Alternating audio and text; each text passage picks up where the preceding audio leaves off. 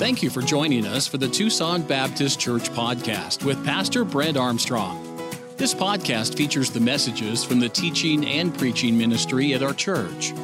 Tucson Baptist Church is located in Tucson, Arizona, and we are committed to loving God, growing together, and reaching our community.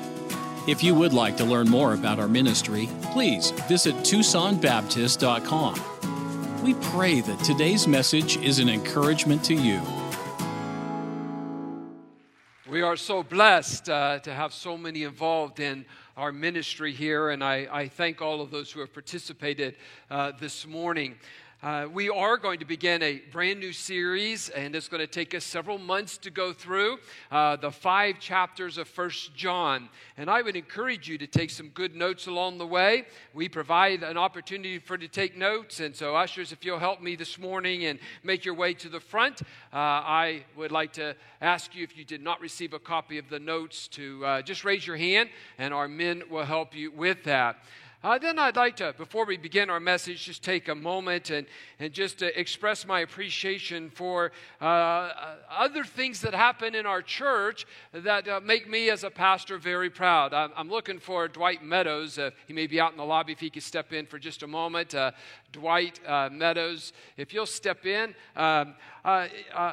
Obviously, we are aware that there's a Border Patrol sector here that is part of Tucson. And no matter what your opinion is, I'm thankful that we have those who are willing to serve our country. And we have a situation happen where one of the Border Patrol agents was killed in the line of duty a couple of weeks ago.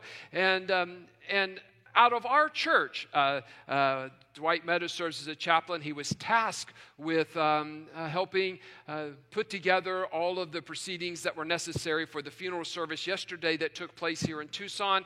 And he represented our church well. But alongside him, Dan Somerville, if you'll please stand. He had a task of helping be with the family through this tragedy. And then also Joseph Crick was there representing the Border Patrol. If he would please step in, I think Joseph Crick, if you'll please step in. He also was tasked with being a part of the representing the Border Patrol. Keith B., if you'll please stand, representing the Pima County Sheriff's Department. Pastor Jonathan of our own pastoral staff came alongside Dwight to be a support and help. While it was a very sad time as a pastor, I was thrilled that in our own church we were able to help this family and our community go through this. And I think a polite applause of thank you to these men who serve. Thank you so much, men. I appreciate it. Thank you. Our church has many different facets to it, and I'm so thankful that we have men and ladies who love the Lord and love our community and are willing to serve right here in our community. Now, I've met a couple of folks you're visiting from out of town. I want to apologize to you. When I came to Tucson, I was told that this was a desert. And here you've come to Tucson thinking that you were coming to a desert. And we have suddenly discovered over the last 3 weeks that we're no longer a desert, we're tropical Tucson.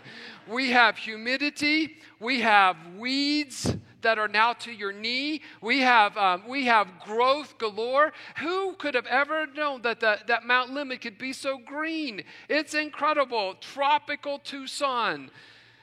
I hereby declare the drought is over. We will not complain about the rain, but the humidity can go away. What an interesting time. I have to begin just to tell you a story. So on Friday night going into Saturday morning, it poured the rain down. How many of you got rain? It just rained and rained and rained. In fact, when I came in Saturday morning, the wash is completely full of water, and all of our residents under the bridge had decided to go visit somewhere else. So it was wet. Well, during the night, in the middle of the night, we heard this animal that was crying. Now, we don't have any dogs or cats, and it was just raining, and so I got up, and it woke Shelley up, and I got out a flashlight. It sounded like it was on our back porch, and maybe there was a cat, or maybe it was a bobcat, or maybe it was a dog that had gotten separated, but we just heard this incessant, like, crying, and I got the flashlight. I'm looking underneath the table. It's the middle of the night, and I cannot find this animal. And Shelley says, I found it. And so I came to where Shelley was, and she says, it's right there. We had a frog the size of the end of my finger. I am not exaggerating even in the littlest. It was the size of my little finger that was making this bleeding sound, like it was in pain. It was hurting, and maybe it was separated from Mom. I don't know, but it woke both of us up, and we're trying to find this animal that somehow. Oh, what a night it was! We did not sleep much Friday night. All right, some of you still didn't smile. I don't know what it's going to take. I'm thankful I'm here this morning, and it is good to be in church. All right, let's get into our study this morning. We're going to begin a multi-month series on the book of 1 John. I've entitled this morning's message, Now That's Fellowship. Of the 12 apostles who were personally taught by the Lord Jesus, my favorite is John. We're going to look at John. Now, I most definitely identify better with Peter, who was more forceful, outspoken, impetuous, and often put his foot in his mouth. That's me. But I love John. I've learned a lot about John. John was devoted, and he was just such a passionate follower of Jesus. We first meet John there in the New Testament. He was a brother to James. They were both fishermen. And Jesus calls them, instead of fishing for fish, I want you to be fishers of men. And in total abandon, John, he left his nets and he did something really strange. He followed Jesus.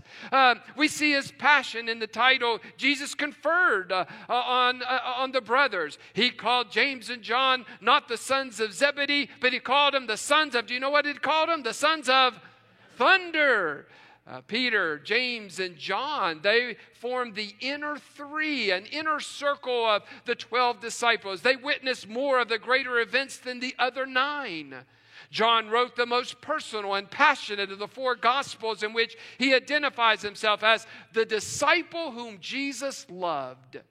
One other mark that set John apart is that he was the only surviving apostle of the church. All of the others had been martyred for their faith, and yet John had been spared because God had a purpose for him, and that is to write. He wrote these 3 general epistles which bear his name. He also penned the prophetic visions of Revelation while he was exiled on the Isle of Patmos. John truly was a remarkable man. Picture with me this grizzled old apostle. He's now in his late 80s, early 90s. His eyes are weak. Perhaps his hands ached from arthritis. Yet his spirit burns brighter than ever. And the Holy Spirit comes upon John, and he instructs John to sit down and to pen this book. And using a crude old desk, he begins to write what is referred to as a letter. And John's letter is an invitation to fellowship.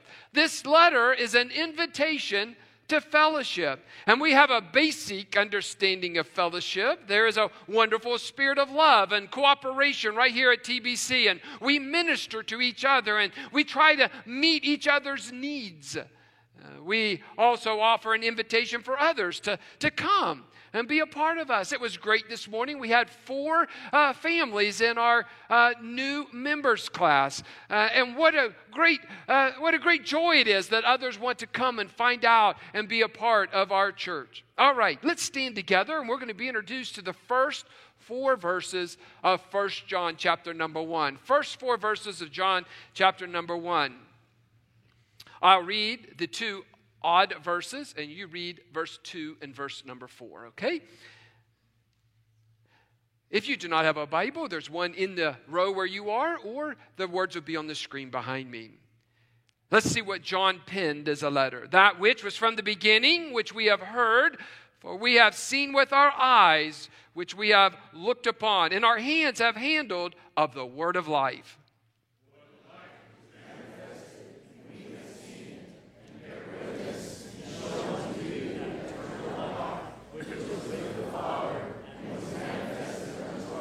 That which we have seen and heard declare we unto you, that ye also may have fellowship with us. And truly our fellowship is with the Father and with his Son, Jesus Christ. And these things write we unto you, that your joy may be full. Father, we're studying your word, and I ask that you will help us to understand your word. May your Holy Spirit guide and control, convict and encourage. May your Holy Spirit have preeminence this morning to move. And Father, I pray that when we leave here, we'll be encouraged. We've learned something from your word in Jesus' name. Amen. Thank you. You may be seated. Today we begin an epic journey whenever we study a new book of the Bible, and we've done that through these past 12 years studying many books of the Bible. We will go verse by verse, phrase by phrase, and sometimes word by word where necessary. And over the next several months, you will know right exactly where we'll be on Sunday morning. And so I would encourage you, would you make 1 John a part of your reading schedule? Really, you can read the entire book of 1 John in one setting, but maybe if that's too much, tackle one chapter per day. So 5 out of 7 days, read one chapter in the book of 1 John. Together, we will learn so much. And here's the entire reason we do this. We learn more about our faith. We learn more how to love the Lord Jesus Christ, and we have spiritual food that sustains us for going through this march, this journey that we call the Christian life. And so we're going to venture into several topics that impact our church and our families and our own personal lives, and I know that we can all benefit from this. So let me begin by telling you a little bit about what John's really trying to do here. I'll do that through a story. Don Graham, he writes about a young woman whose name was Linda, and Linda was traveling alone on an old highway up in Alberta in the Yukon. Has anyone ever been in the Yukon in Alberta? I have never been there, only just a couple people. Well, I understand that it's rough and rugged up there, and Linda didn't know that much about the White Horse area, but she was alone in her rundown Honda Civic. And so she was going where normally only four-wheel drive vehicles went. The first evening, she found a room in the mountains near a summit and asked for a 5 a.m. wake-up call so she could get an early start. So she got up early the next morning, but there was fog on the mountaintops. And she went to breakfast. There were 2 truckers there sitting in the small little motel that she had stayed. And since it was so small, she heard one of the truckers, "Oh, come and join us this morning." And so she felt obliged, and the trucker said, "Where are you headed?" She said, "I'm headed to White Horse." They looked outside and they said, "In that Civic? No way. That pass is too dangerous, and the weather today especially looks like it's dangerous." And Linda, she had a gutsy reply. She said, "Well, I'm determined to do it." And one of the truckers said, "Then I guess we're going to have to hug you." And she recoiled. And she said, "No way, you're not going to touch me." And the trucker laughed, "Oh, not like that. We're going to put one truck in front of you and one truck in the rear, and you're going to get right in between us, and you're going to stay close to us, and we're going to go through that mountaintop together." So on that foggy morning, Linda, she followed those 2 little red dots in front of her, and they went through the mountain pass where the mountain was fogged in, and both of these truckers were experienced. They knew the road where Linda didn't know the road. And she had an escort all the way through those mountains, and she safely went through and reached her destination of White Horse. Now, this is a ridiculous story to tell you that she said, "I got hugged that day." And I read that story, and I said, you know what? That's exactly what the Apostle John is doing. He's trying to teach us how to hug one another. And what he means is there's people who are experienced in the church. They have some, they're seasoned veterans. They have some spiritual maturity. They've been through the battles.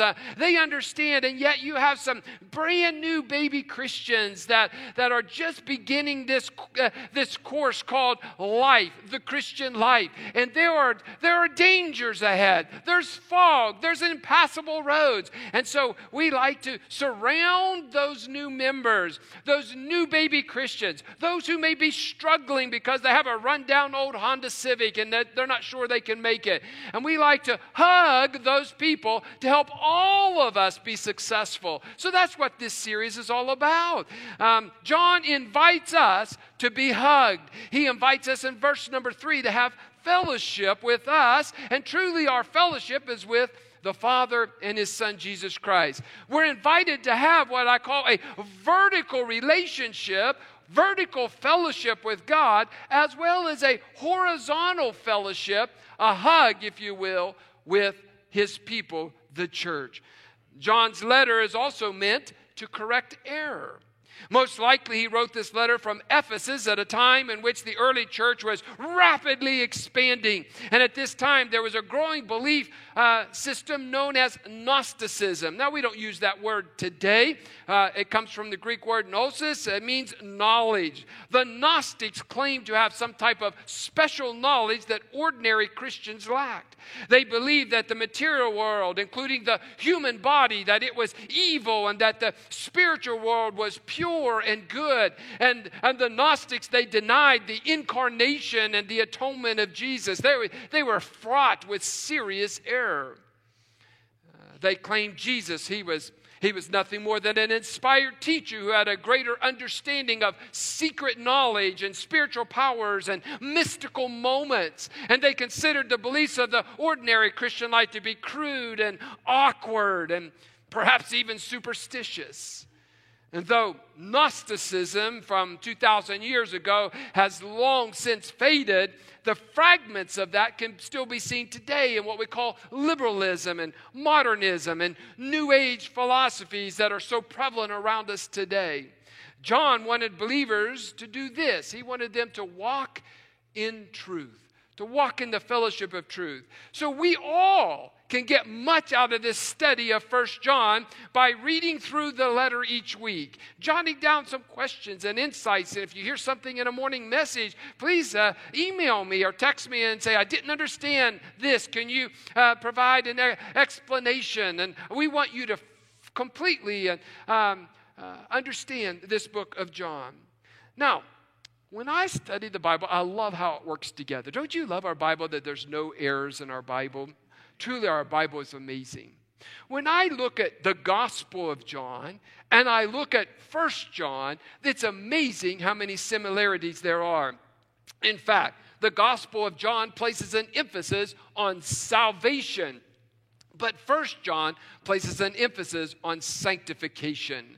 Sanctification. The Gospel of John focuses on the events of the past. It gives us a history lesson. And yet 1 John focuses on the events of our lives today. 1 John focuses on our lives today. The main message of the Gospel of John is this: Jesus died for us. But the message of 1 John is this: Jesus lives in us. What a great truth. The Gospel of John tells us that the Word, Jesus, was made flesh. 1 John teaches us that the Word was made real in us. I'm so thankful that the same writer was able to look at the past, look at the present, and give us a bright future. The fellowship we have today with God and His people, it is precious, and John doesn't want us to take it for granted. He invites us to partake deeply of His fellowship for 5 reasons. Now, I'll be brief this morning. My message is not long, but let's jump into this as we examine these first 4 verses, and let me give you 5 fellowship reasons. Fellowship reason number 1, our fellowship is eternal. Our fellowship is eternal. When I say our fellowship is eternal, there are those who teach that once you die, that's it. May I just tell you that when we die, our fellowship's just beginning. There's something great and grand and glorious that awaits us after physical death. But here's what I see that John is teaching us, that our fellowship is not new. It's not something that's new. We sit here in this year 2021 in the midst of the information age. Technology races forward. Everything seems to be new. There's new religions and new belief systems. They're popping up. It's seemingly every day. When John first penned this letter at the end of the first century, Christianity, it was a new thing. In verse number 1, John speaks of that which was from the beginning. And he was talking about the word of life. One scholar says this means what has always from the beginning been true about the word of life. In other words, John does not give us something that is new. It's something that's novel. He does not introduce some new innovation or a divine afterthought. Rather, what John is doing here, he is faithfully proclaiming that what has always been true about God is still true about God. What has always been true about Jesus Christ is still true about Jesus Christ. He teaches us here that our fellowship began in eternity past. Our fellowship began in eternity past. What is meant by from the beginning? Some say it means the beginning of the gospel, or the first advent, or the coming of Jesus, or the beginning of the Christian era. The Christian era. So, however, when compared with other events in 1 John, and when you compare it with the fourth gospel of John, it's evident that John here is referring to the beginning of time as we understand it. Do you remember that verse in Genesis chapter 1? It says this, in the beginning, God. John chapter 1, verse 1 and 2 says, in the beginning was the Word, and the Word was with God, and the Word was God, and the same was in the beginning with God. Revelation 13 and verse 8 describes Jesus as the Lamb that was slain from the foundation of the world. And here's what I discover when I read the Bible. Before creation, God looked forward to you and me. Think about that. God knew that today you would sit at Tucson Baptist Church. God knew you would be alive. The God of the universe knows what you're thinking about this morning. The God of the universe knows those who should have been at church and made a decision not to come to church. The God of the universe knows those who are without Him. And today they'll hear about His Son, Jesus Christ, through both song and message. Before creation, God knew you. By the way, the Bible says that, Ephesians 1 verse 4, as He hath chosen us in Him before the foundation of the world. Hallelujah this morning. I am not an afterthought. You are not an afterthought. And no matter where you are today, no matter what stresses and strains and concerns and cares, no matter if you feel you're insignificant, and no matter if you feel whatever those feelings are, that I'm not worthy to be here, I'm not worthy, nobody cares about me, I just want to die and go eat worms. Man, no matter what your attitude is, man, I just tell you, you're not an afterthought with God. Before the foundation of the world, He knew you, and He had a plan for you. This message that we proclaim, the gospel that we believe, the Savior in whom we trust, it is all eternal. He has always been. And verse 2 reminds us in that Jesus, we have eternal life that is with the Father. Fellowship reason number 1 is our fellowship is what? Please help me. Fellowship reason number 1, our fellowship is? It's eternal. It's not a new concept. It was before the foundation of the world. Fellowship reason number 2 that I look at this morning that John is writing about, and he teaches us that our fellowship is historical. Our fellowship is historical. Jesus, the Word of life, has been from the beginning. He's eternal, and yet the eternal Word entered through human history at the fullness of times, and God became a man, and that man, Jesus, dwelt among us, and John was an eyewitness of His majesty. He says in John 1 in verse number 14, and the Word was made flesh, dwelt among us, and we beheld His glory, the glory as the only begotten of the Father, full of grace and truth. truth. And here are three ways that I look at this passage of Scripture this morning that I see that this is verified historically. Number one, when I read the Word of God, I see that the apostles, they heard him. The apostles heard him. John speaks of Jesus, which we have heard in verse number 1. Imagine what it must have been like to physically hear the words of Jesus Christ that we now read some 2,000 years later. John first heard Jesus call he and his brother to abandon their fishing business and immediately to become fishers of men. And the Bible says straightway or immediately they followed him in Matthew chapter 4. John heard Jesus teach. Think about that. John heard Jesus teach on the Sermon on the Mount. John heard the countercultural message that was preached. He heard him elevate the Scripture, and he heard him downplay man-made traditions. John heard Jesus speak words of authority. He heard demons cry out in response and helplessly obey the commands of Jesus. And the Bible even says in James 2, the demons trembled in front of Jesus. John heard Jesus speak of creation. The Bible says this, that at the word of Jesus, the wind stopped and the waves stilled.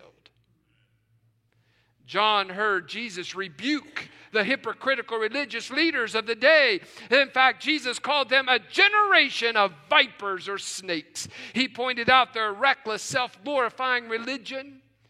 John heard Jesus speak words of grace, words of forgiveness. He heard him say to the woman who was caught in sin, "Woman, where are those accusers? Hath no man condemned thee?" And then you can hear the change in tone of voice. "Neither do I condemn thee. Go and sin no more." John heard the voice of Jesus from the cross. Jesus said to his mother, Mary, "Woman, behold thy son." He said to John from the cross, "Behold thy mother." John heard him cry from the cross, "It is finished." And he took his last breath and died. Oh, John heard Jesus after he was resurrected. For the Bible records Jesus saying, "Peace be unto you. As my Father has sent me, even so send I you." John heard Jesus speak words of commission. He looked at John and he looked at the other apostles and he said this, "Feed my sheep." John heard him say, "All power, all authority is given unto me. Go ye therefore and teach all nations, baptizing them in the name of the Father." Teaching them. As an old man, he continued fulfilling that commission. I tell you, there's historical accuracy in the Word of God, and we know that John and the other apostles heard the voice of Jesus. But I submit to you also that the apostles saw him. The apostles saw him. They witnessed him in the flesh. They looked upon him. This means to deeply to study like a fine painting or a beautiful landscape. John saw Jesus heal all manner of ailments. He saw the blind made to see, the lame made to walk, lepers who were made clean, and even the dead, Lazarus, raised to life. John saw Jesus stop a funeral. John saw Jesus defy nature. Jesus walked on water. And his friend Peter did too.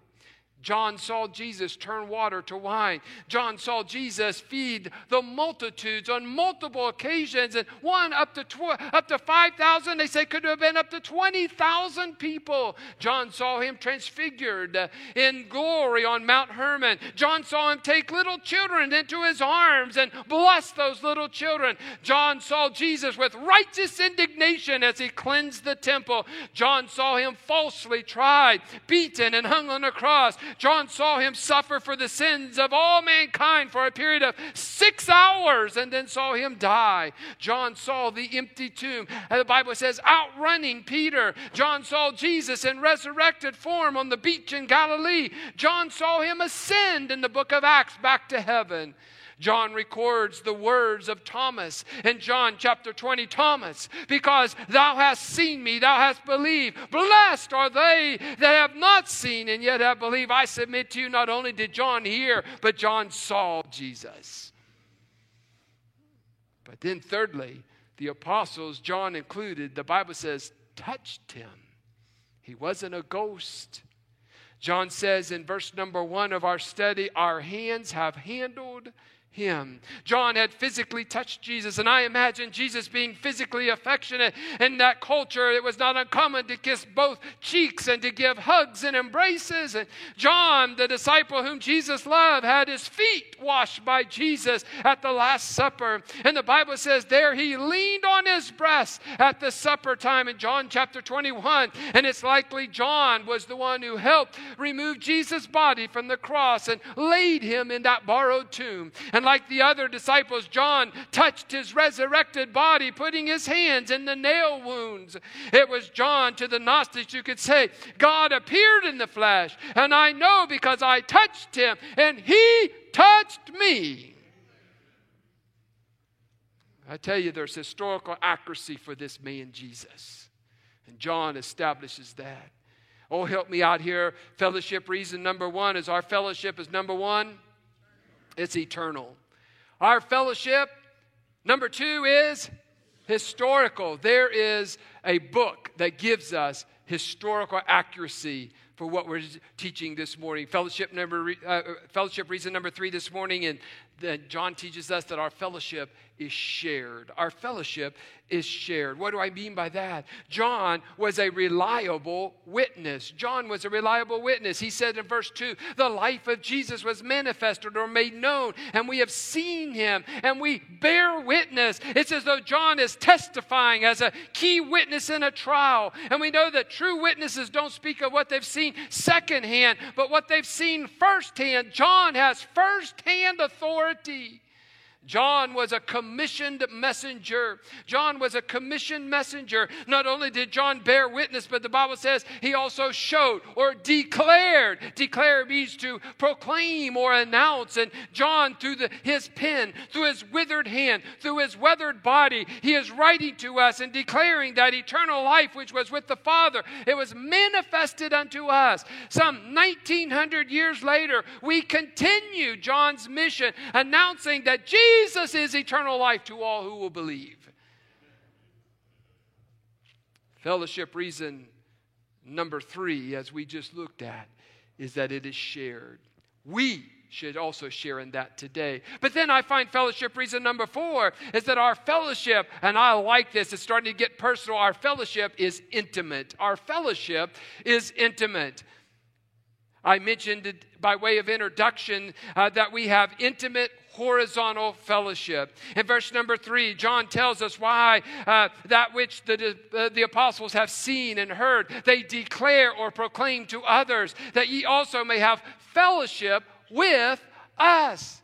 Now, the original 12 had their share of petty human squabbles, as any group would. Do we ever have petty squabbles here in church?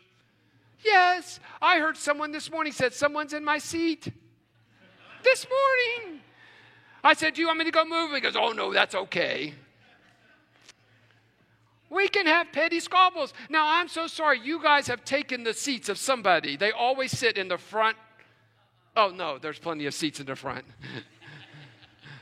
It's usually toward the back that people get their seats taken. You can always move forward. There's plenty of seats at front. We have petty squabbles just like the 12 had. However, just imagine with me the depth of their relationships in those early days of the church as the Holy Spirit came and was given to live within them. Imagine the bonds that were forged for the eternal name of God the Father, Jesus Christ. Above all, you know what they wanted to do when this happened? They wanted to share it with others. It made that much of a difference. Fellowship comes from a Greek word koinonia, and it means partnership. And even more literally, it means sharing. Fellowship is not some potluck dinner. It's not an evening of spades. Fellowship is the giving and receiving of our lives to one another. I don't know how I would live without the fellowship of our church. I couldn't make it without the fellowship of my brothers and sisters in Christ. I am so thankful that you are my brothers and sisters in Christ. Thank you. You know what Christianity really is? Christianity is a one another relationship. Christianity is a one another. I don't like the word religion because what we don't do, what we are not doing is religious. What we have is we are sharing the details of one another's life. And we can help one another. Oh, we can have an intimate vertical relationship. And if you're here this morning visiting with us, perhaps you've been attending for some time and checking out church, thank you for being here. But if you do not have an intimate vertical relationship with God the Father through His Son Jesus Christ, you cannot understand this morning's message. It doesn't make sense. What in the world is he talking about? John says that the apostles want to have fellowship with us because truly our fellowship is with the Father and His Son, Jesus Christ. If we share in the fellowship of the apostles horizontally, then we can only share that fellowship of the Father through His Son vertically. And earlier, if you remember back in the Gospel of John, he shared a recorded part of Jesus' great high priestly prayer. He said this, "Neither pray I for these alone, but for them also which shall believe on me through their word, that they all may be one, as thou, Father, art in me, and I in thee, that they also may be one in us, that the world may believe that thou hast sent me." My friend, if you're here today and you do not have a vertical relationship with Jesus Christ, when you die, your eternity is certain, but it's in a place that's forever separated from all of those who know Jesus Christ. It's a place of separation for all of those who have rejected the gospel message. We should have a oneness with the Lord. We should have a oneness with each other, and that can only happen through Jesus Christ.